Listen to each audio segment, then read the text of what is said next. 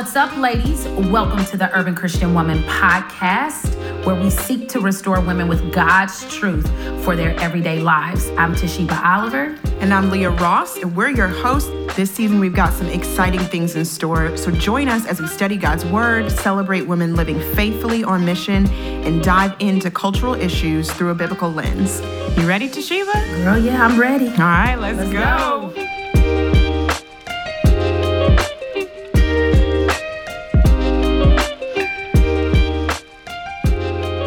Hey, ladies, and welcome to the first episode of Jonah with Leah and I today. I am super excited about Jonah. If you have not started the podcast with the background, if you don't have any background to Jonah, we're just going to ask that you just hit pause or stop and just go back to the background. So we're excited to be digging into Jonah. And there's a lot of truth, a lot of nuggets, a lot of wisdom, and a lot of conviction, I feel like, and a lot of grace. And so, Leah, we are in Jonah 1. I'm going to jump in and read Jonah chapter 1. And then after that, let's look at what we see in the passage. So Jonah chapter 1, ladies, the word of the Lord came to Jonah, son of Amittai. Get up, go to the great city of Nineveh and preach against it, because their evil has come up before me. Jonah got up to flee to Tarshish from the Lord's presence. He went down to Joppa and found a ship going to Tarshish. He paid the fare and went down into it to go with them to Tarshish from the Lord's presence. But the Lord threw a great wind onto the sea, and such a great storm arose on the sea that the ship threatened to break apart. The sailors were afraid, and each cried out to his God. They threw the ship's cargo into the sea to lighten the load. Meanwhile, Jonah had gone down to the lowest part of the vessel and had stretched out and fallen into a deep sleep. The captain approached him and said, "What are you doing sound asleep? Get up. Call to your God. Maybe this God will consider us and we won't perish." "Come on," the sailors said to each other. "Let's cast lots. Then we'll know who is to blame for this trouble we're in." So they cast lots, and the lots singled out Jonah. Then they said to him, "Tell us who is to blame for this trouble we're in. What is your business, and where are you from? What is your country, and what people are you from?" He answered them, "I'm a Hebrew. I worship the Lord, the God of the heavens, who made the sea and the dry land." Then the men were seized by a great fear and said to him, "What have you done?" The men knew he was fleeing from the Lord's presence because he had told them.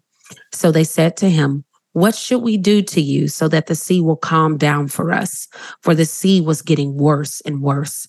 He answered them, "Pick me up and throw me into the sea so that it will calm down for you. For I know that I'm to blame for this great storm that is against you." Nevertheless, the men rowed hard to get back to dry land, but they couldn't because the sea was raging against them more and more. So they called out to the Lord, "Please, Lord, don't let us perish because of this man's life, and don't charge us with innocent blood. For you, Lord, have done just as you pleased." Then they picked up Jonah and threw him into the sea, and the sea stopped its raging. The men were seized by great fear of the Lord, and they offered a sacrifice to the Lord and made vows. The Lord appointed a great fish to swallow Jonah, and Jonah was in the belly of the fish 3 days and 3 nights. The word of the Lord, honey. Thanks be to God. So we in this thing. We in it. We are in Jonah chapter 1, and we are, this is such a short book, Leah, but it is short but mighty, powerful. We said that about 1 John. I feel that about Jonah. Yeah. And so when we look at Jonah chapter 1, who are the key people and what's going on in the text? Our key takeaway for this chapter is the Lord's presence cannot be escaped, because what he created he loves. Ooh, girl, I wish I had an organ already. The doors of the church are now open. Oh my gosh. He loves Jonah. And not only that, he loves the people of Nineveh. And so he's working everything out for them to experience his presence the same way Jonah does. And yet we stumbling at the starting line. Well, perceived that we're stumbling at the starting line, but God cannot be stopped. So as we look at just right there, the Lord is our key person in this chapter, right? He is initiating everything. And he is the main player in just what is happening here. And Jonah is responding to that. And the captains and the sailors are also there responding to it. Jonah is representing the people of Israel. So many, many generations later, when the people of Israel read about the captain and the sailors, they're clearly understanding that these represent Gentiles and Gentile nations, and they're able to interpret their response in light of the fact that they are Gentiles. Okay, so they're able to respond in that way. So what are the facts, Leah? What's going on in this chapter? Right. So if we're breaking it down, right, the Lord, first of all, initiates, as we're talking about, he is the main character. He's the initiator. He comes to Jonah, who is a prophet. Jonah is a Hebrew, son of Amittai.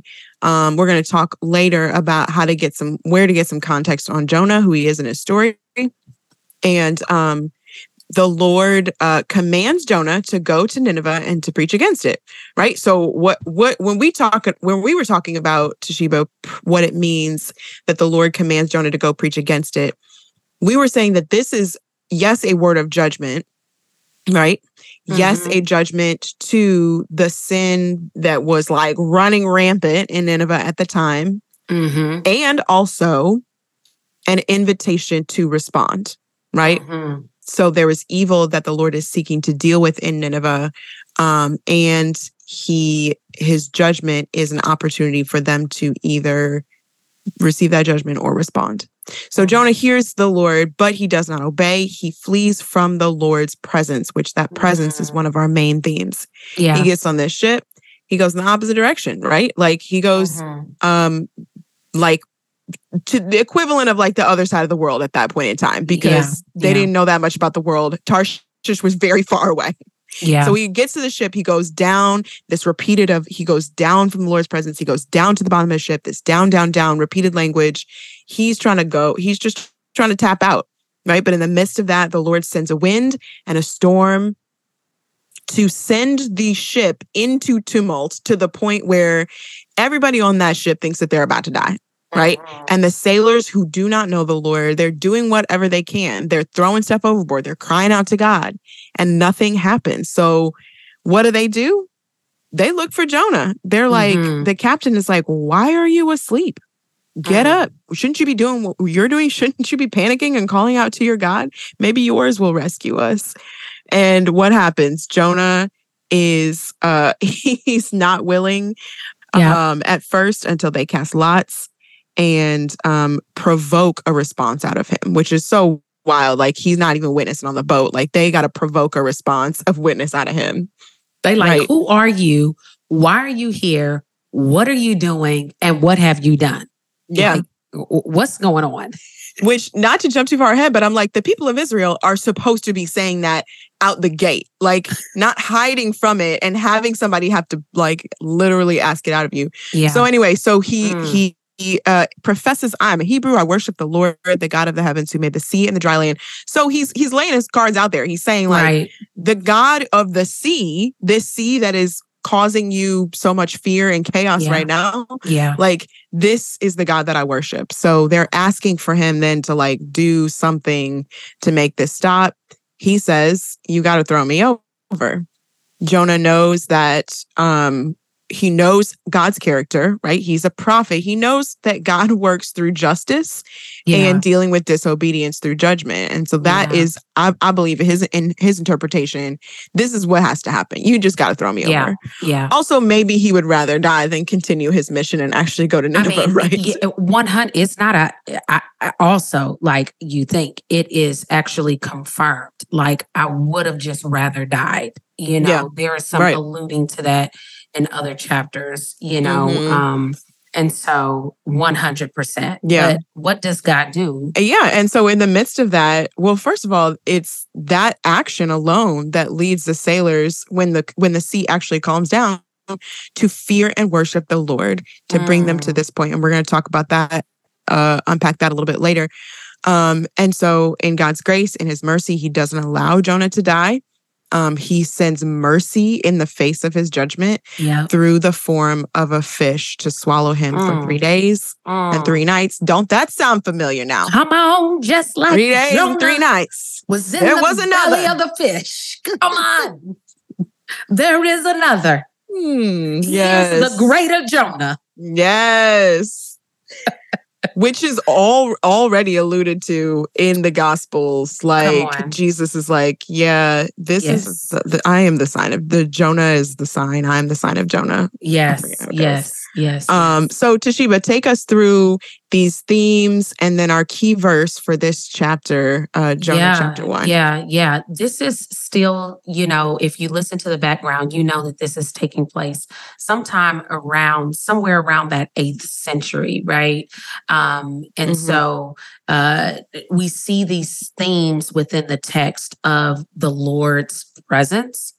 And Leah, you talked about this a little bit, and maybe we should unpack that in a few moments. But just that the Lord's presence is seen throughout the entire book, but you can already see it when Jonah is running away from the Lord's presence is still pursuing him, even in disobedience. And so the Lord's presence is this huge thing that we see. And it's almost like the question is, can I outrun the presence of God? Like it's, and so though we try, we cannot outrun his presence. And so there's that key theme. And then these key verses of Jonah 1 and 3. For this chapter, we chose Jonah 1 and 3. Jonah got up to flee to Tarshish from the Lord's presence. There it is right there, the Lord's presence, right? He went down to Joppa and found a ship going to Tarshish. He paid the fare and went down into it to go with them to Tarshish from the Lord's presence. And so it's just this huge, constant, I don't want to say redundant, but it's repeated over and over again, that no matter where Jonah is, no matter where the sailors are, the Lord's presence is there. And then to sort of put a capstone on it, to talk about the Lord's presence through his authority, right? The Lord's presence has authority where he's able to harness creation. He's able to harness a ship. He's able to use the sailors and even use Jonah and his disobedience that we will see, right? And he does that through the appointing, through his actual word. And so in Jonah 1:17, it says, the Lord appointed a great fish to swallow Jonah, and Jonah was in the belly of the fish 3 days and 3 nights. And we already talked about that a little bit from Matthew 12 and 40. And so we see these key terms of presence and worship. And so, Leah, you did a little bit of digging around this word presence and the actual Hebrew. Talk about that a little bit as we sort of continue the conversation. Yeah, so when I was looking in the Hebrew, the word presence is made up of 3 Hebrew characters. And I'm going to butcher them, but here we go anyway. Go big or go big or go home. Go big or go home. Because I have not studied Hebrew, but this is fascinating, y'all. So the 3 characters are pi, P-E-I, nun, N-U-N, and high, H-E-I. which together basically sum up to mean the equivalent of the spoken word of God from his heart to break down walls and barriers. The spoken word of God from his heart to break down walls and barriers. So if you think about like the presence of God, and even in Hebrew, it's used plurally, but the plurality doesn't necessarily mean more of, right? It just is actually just an amplified, like so extremely like all caps presence. Yeah. That is not just his face, right?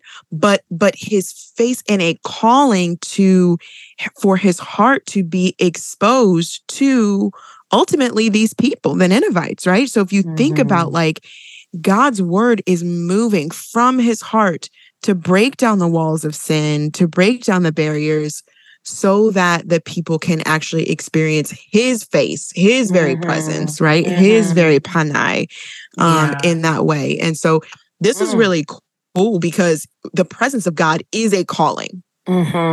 Yes, it's a calling. Yes, it is. It's a calling towards him, and it's a calling in him and with him towards his very goodness and his very nature being known by everyone that he's created. So, I mean, to me, that's profound. I'm like, yes, what? Yes. And the fact too that he is actually using his people to be a vessel for to be his presence, calling, fam. To be his presence. To be his presence. If you think about that, Jonah was entrusted with a word from God's heart to break down the barriers. That's what I'm saying. So, I mean, like, Jonah was entrusted to be God's presence in Nineveh. And what did he do with that? Yeah. He actually went 2,000 miles the other direction. 2,000 miles in the opposite direction. 2,000. Oh, the Jesus Storybook Bible was like, one ticket to not Nineveh, please. Okay. Like, I feel like we were talking about that in the commentary. Like John O said, he was supposed to be going northeast. He went southwest. That's what he did. It's just 2,000 miles in the other direction. And that's what we're going to see. Like, we're even going to see the impact of Jonah not actually operating in that mode of the Lord's presence as a conduit to proclaim that. And so, we see these other repeated words, right? We see the Lord, we see crying out, calling out from the sailors. We see the storm and the sea, right? And then we see the word going, and it comes in various forms of tenses to the point that it has been the sort of theme that we've landed on is being sent, right? The Lord sent a word, right? To Jonah. It talks about that tons of times in Jonah 1. And so these are sort of some of the repeated words. That's the theme of the Lord's presence is there. And so keeping that in mind, that pi nun high word, what does this mean? We're transitioning to listen. What does it mean to understand what this word would be towards the original hearers, the people of Israel? And we see Jonah and the Ninevites are actually mentioned a couple of times, not a lot in scripture. There is not mentioned, Jonah's not mentioned a lot. They're not mentioned a lot. But if you have time to expand your understanding of Jonah, to understand what has taken place and even his ethnocentrism, why he actually has some beef with the Ninevites, why he's so abstinent about, listen, I'd rather go the other direction. 2 Kings 18 sort of cracks that open. Nahum 3 cracks that open around like his anger, the frustration, how evil the people of Nineveh were, the Ninevites were, and how they were worshiping the idols of their day, the gods of their day. And so, I mean, when we're thinking about Jonah, we could easily put him in the space of, man, he's a prophet. He's walking in holiness. He's God's messenger. But Jonah is human. and he is a man from Israel. He has Israel DNA in his blood. And so there's baggage there from the Ninevites, right? So some of the meta narrative that we see from Jonah 1 are two things. We really see the narrative of fall. We see how Jonah is called to walk in obedience to proclaim this word of judgment, and yet he disobeys to the point where it's not just disobedience. Can we just call it rebelling against the Lord's calling? It absolutely is. I mean, we can say that it's actually rebellion because he takes his own resources, pays a fare to go in another direction. Okay. And then asks people to drop him over on the other side of the boat. So it's just like a refusal, a rebellion, and it embodies the part of the story of Scripture that is sin and the fall. And then we see the beauty of these sailors who are Gentiles, who are going to sort of be the representation of God's Abrahamic covenant, that all nations would come to be a part of the family of God by faith, right? We see them embodying redemption as they are not only seeking to preserve Jonah's life, like, no, we can't take you over. We don't want to dump you over on the other side of the ship, but to the point where they're crying out to the Lord and asking, like, please don't let us perish because of this man's life. Like, we understand now who the God of the heavens and the earth is, who made the sea and the dry land. We got it. We got who is really on the throne. And so let me not only ask to not be perished, but to the point that you see this transition of not just the desire for the preservation of their own lives, but that they see who the Lord is, and they were seized with great fear, is what the text says in verse 16. Fear of the Lord, that they offered a sacrifice to the Lord and made vows. And so here it is that the very assignment that Jonah was called to do, God still uses all of creation to still draw these sailors towards a place of repentance and redemption, right? To the point where they're making vows. Ladies, if you're enjoying the ministry and content of the Urban Christian Woman, would you take a minute to write a review and give us a rating on iTunes? Our goal is to get truth into the hands of urban women.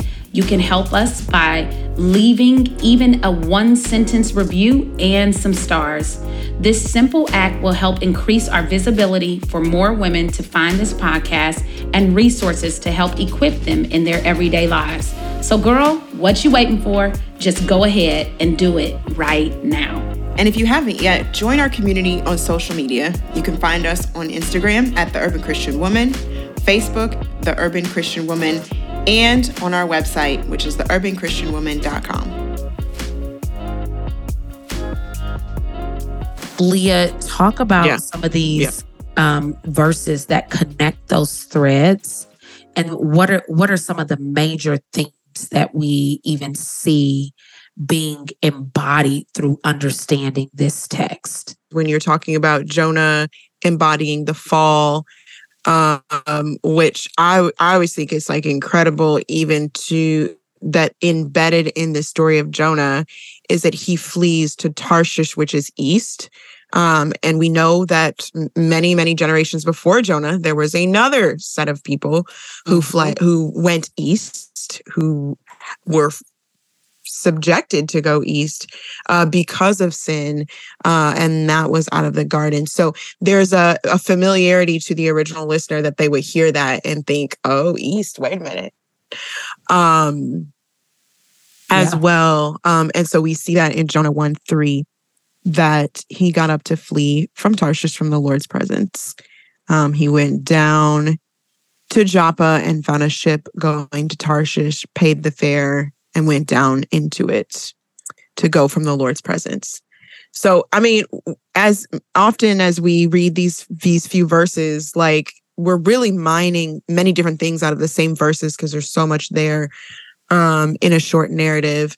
But then as we look at the theme of redemption through the sailors, I want us to look at verses 14 through 16, which is where the sailors are crying out to the Lord for the first time to really address the Lord, crying out for mercy, and then actually just like doing what they like doubted or were skeptical about, but also realized that their faith was desperate enough to just go ahead and obey, which ironically, Jonah ain't even at that point where his faith is desperate enough to obey, but the Gentiles are.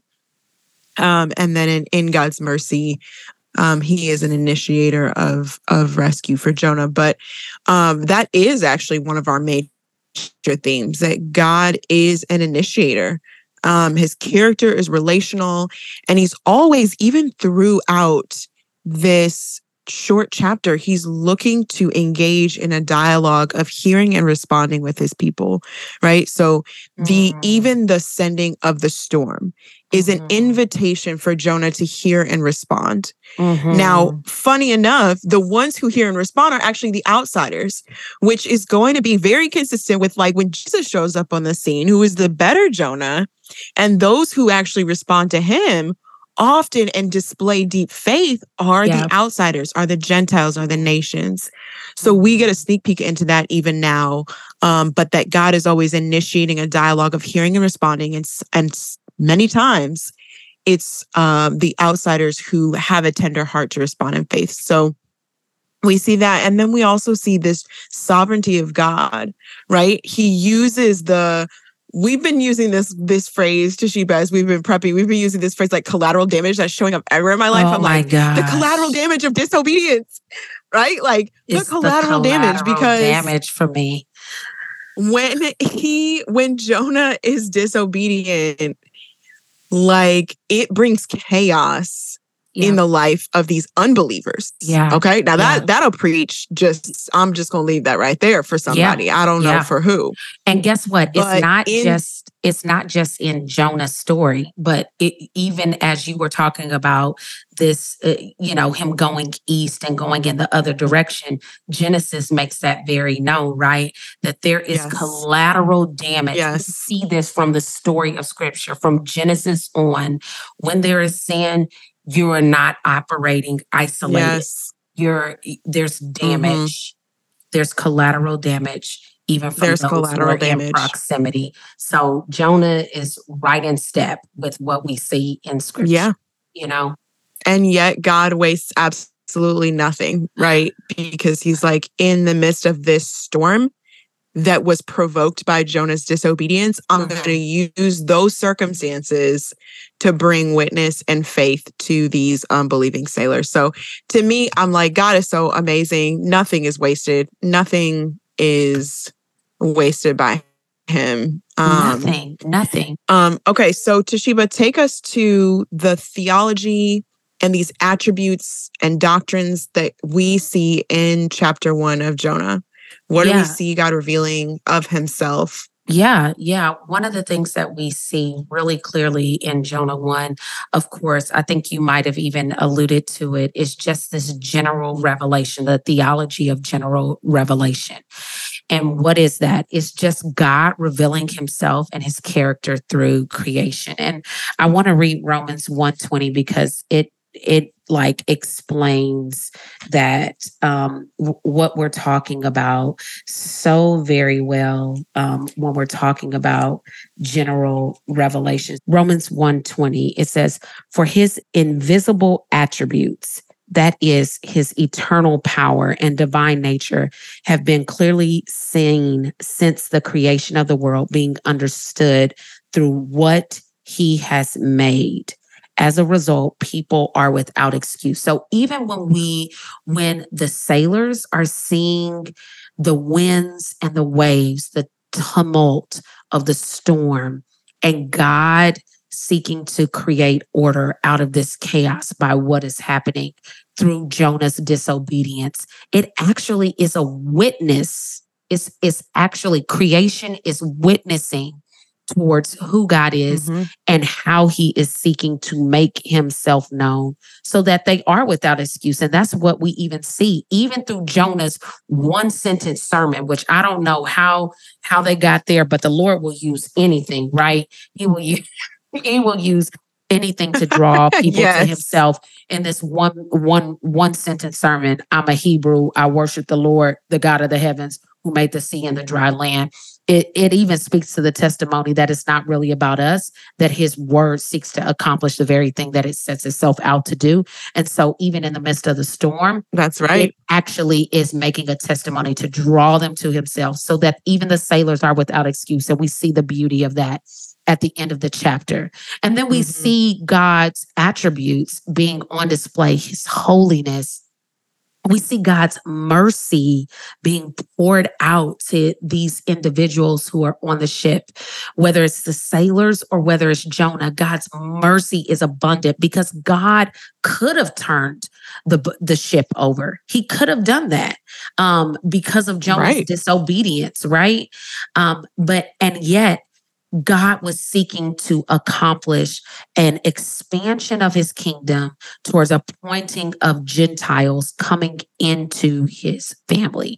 And so God, just as much as he's merciful, we see the attribute of his grace running after Jonah to pursue him and his patience in that. His patience to continue to seek him, to continue to pursue him when he was asleep, to continue to pursue him, even as these chapters are going to go forward. And so in the midst of all of these things are taking place, we see God's nature totally on display. We see God's presence that's everywhere all at the same time, like we talked about before as well, and then his sovereignty. So as we sort of begin to wrap all of this up into this beautiful tapestry for chapter 1, how should we apply this to our lives? I will say, how do we apply this with our head, with our heart, and with our hands, right? We've talked about this a little bit as you guys see newsletters and we talk about it on podcasts, but how do we apply this with our heads? Well, number one, God controls and is in control of all things. And why is that? Because God is holy and there is no other person, no other God like him. They all fall short. And so God is holy. That means that he himself is like none other. There is no one that has his power, his authority, his wisdom, none of that. It cannot be embodied. He alone is worthy. He alone has control. He alone is the one who can harness and speak to things, and they are. We see that from Genesis 1 all the way through. And so because there is no one like him, that means that he is unchangeable. And because he's unchangeable, he is going to accomplish what he sets out to do. And his heart, just like you said, pain on high, his heart was going after a people. And so when Jonah rocked the boat by landing into disobedience, just as much as he's unchangeable with his assignment, he is also just when we as his people operate outside of what he is seeking to accomplish, because he embodies what is right and what is true. And so his heart always aligns with those things. And so God can enact his wrath because he is holy, and his wrath is never outside of the context of his covenant promise. So when we look at Genesis 12, 1-3, and God makes known that he's going to establish his covenant with Abraham, and that his descendants are going to be as many as the stars are in the sky and the sand, that is for all people, and that they would be a people of faith. And I love what it says in Genesis 12. It says, the Lord has said to Abram, go from your country, your people, and your father's household to the land I will show you. I will make you into a great nation and I will bless you. I will make your name great and you will be a blessing. I will bless those who bless you and whoever curses you, I will curse, and all peoples on earth will be blessed through you. So God has made a promise and God will not contradict his promise to expand this nation into all peoples. It's just not a part of his personhood. He is not a man that he would lie. So we see that God is in control and he controls all things. Leah, what about this whole component of the heart? Man, so I'll just say you like totally zoom past this concept of wrath that I'm like, there's probably a lot of people that feel a lot of discomfort when thinking about the wrath of God. So I'm like, we didn't zoom past it, but it's like we just drove quickly past total wreckage, like construction zone. We don't understand what's happening there and how in the world can we do that? Yeah, so give some I feel like we just need towards, to slow down right there for like 6 seconds of like. For sure.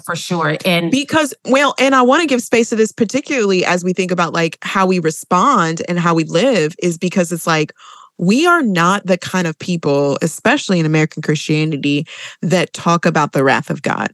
We feel uncomfortable with it. We want to avoid it. We'd rather set it on the shelf, or it's been taken off of the shelf like a baseball bat and swung at us in careless ways that has caused damage. And so when we think about, to your point of what you're saying about the covenant, really important, when you think about the wrath of God, it is always connected to his good purpose and his promise to his people. And when that is violated, because he is a just God, the absolute result is his wrath, his anger. Now, what is good is that because we are, those who profess Jesus Christ are in the covenant, are in a relationship with Jesus and in God's family, his desire is to protect us. Yeah. And so anything that would violate that,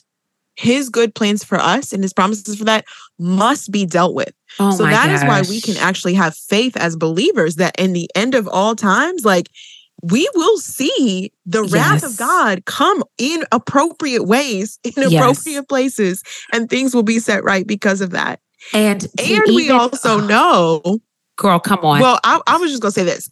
And we also know that it is a loving, convicting act of a holy and righteous God's discipline when we would experience any of that disruption, right? Yes. His wrath in spaces in our life. Like we know that we are fully pardoned and forgiven from God's righteous wrath in Jesus. And there are places where the consequences of our sin have, like what we were talking about, that collateral damage. Yes. And even as you were talking about wrath as protection, God's wrath through the form of protective care, like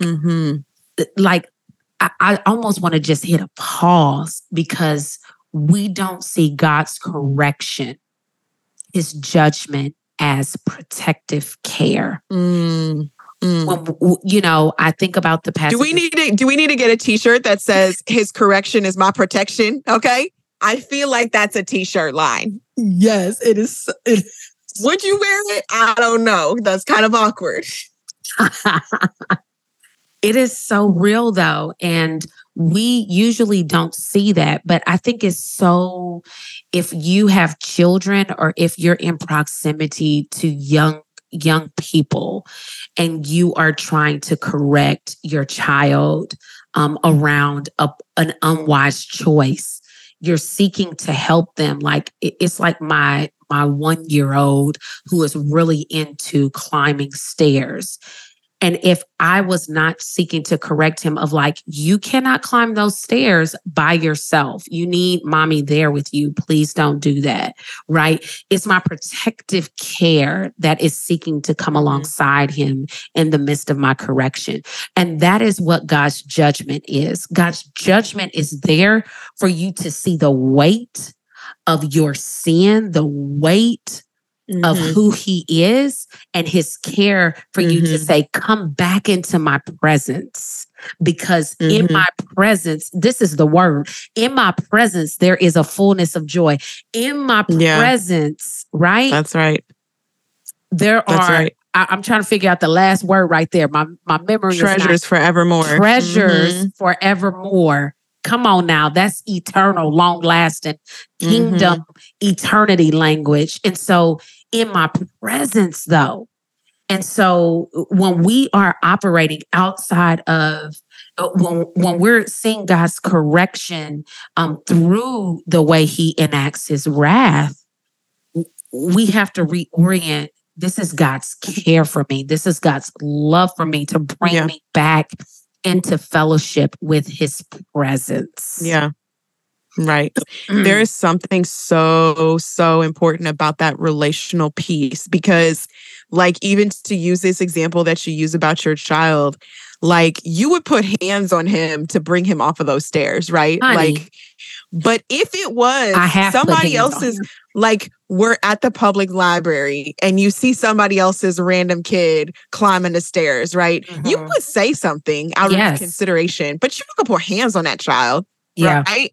Like, because you don't have the same type of relationship. You know what I'm saying? And so there's a degree to which that intervention is going to maybe be uncomfortable in the context of a relationship. But that is all because of that relationship that's based on love. Yeah. And it's not always going to feel good. Yeah. Not always going to feel good. The other thing that we have to like get to, Leah, is that for our hearts, how do we sort of intersect that to remind ourselves of what is true is that we cannot run away from God nor his presence in our life. Because his presence is seeking to come to us, because he wants to be in relationship and fellowship with us, who he made, we cannot run away from God nor his presence. And, you know, we do this all the time. You know, it's not just a physical running. It can be a metaphorical running. It can be a mental, like some of us run away just by busying ourselves. You know, I was thinking about today. I would ask you to think about, what are the ways that I'm running away from God today? What are the ways that I'm running away from his presence in my life? I'm not just talking about you sit down having a quiet time. I'm talking about God has told you to have a conversation with a brother or sister that you need to be reconciled to, and you're running away from it. I'm talking about like being faithful to something that the Lord has asked you, but you're running away from it, right?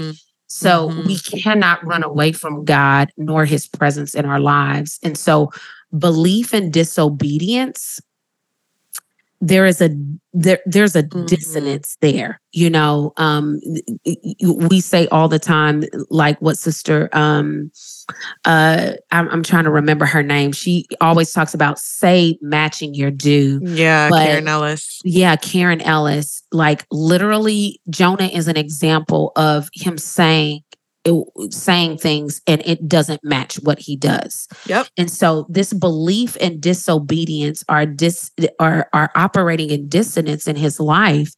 And he is an example, and God is actually using him as an example to us that dissonance of your orthodoxy and orthopraxy cannot be embodied in your life in such a way that you are operating in the presence of God. It's going to have collateral damage, just like Leah said. And because there's collateral damage, our orthodoxy and our orthopraxy have to be aligned together.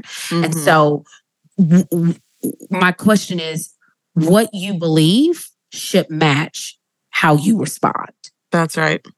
And That's so right. we all fall short of God's glory. But the question is, do we see when our belief is not matching our doing? Yeah. Yeah. I think that there's many ways in which, like, I mean, Jonah was a prophet, right? So he was very seasoned with the Lord. And I think there are many ways where so many of us who would call ourselves seasoned with the Lord, like, still come up against those challenges where he's asking us to go, like he's sending us to someone or something or some project or some come and die. Like, those are all different ways where he calls us to go and he is sending us. And we will, despite the depth of our knowledge, our mileage with him, we will still find a way to say no.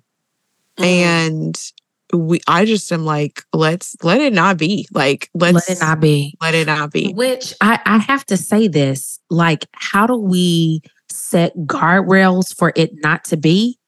It's through the relationship and God's presence. Yeah. Being cultivated, being tilled and grown in our lives, not just through knowledge, but to sit with the Lord and allow him to deal with our hearts. Like, I think about, like, oh, how could this have been so beautiful in Jonah chapter 1? It would almost be like, oh, the word of the Lord came to Jonah, and Jonah says, but Lord, I have an issue with the people of Nineveh. And I can't do that right now. Like, can you deal with me about my heart? That's not what happens. Like, Jonah. That's not what happens. It's not what happens. Actually, he ignores the sin in his own life. And that's a whole tutor for all of us. You know what I'm saying? When we're ignoring sin, how can we actually be in fellowship with the Lord? Because we're creating our own barrier and wall, and God's presence is seeking to come to us. He's saying, like, come and have fellowship with me. Yeah. So, Leah, will you pray for us around Jonah chapter 1? Yes, let's pray. Lord Jesus, you are faithful when we are not. You pursue us when we run. You are just always creating pathways for us to hear and respond. And I pray that in the midst of struggle to have our say and our do align, that you would do something new in us, that you would create new hearts for us, that we would get up and go when you say go, that we would open up our mouths and speak when you say speak. And so we thank you for your word. We thank you that it is instructive to us, that it's never empty, but always full of riches, of wisdom to be mined for a life that is pointed towards you and fully surrendered to you. So would you continue to do that work in us, even as we consider this chapter over the next week? We thank you. We love you. In Jesus' name, amen. Amen. Amen. Have a blessed day, ladies.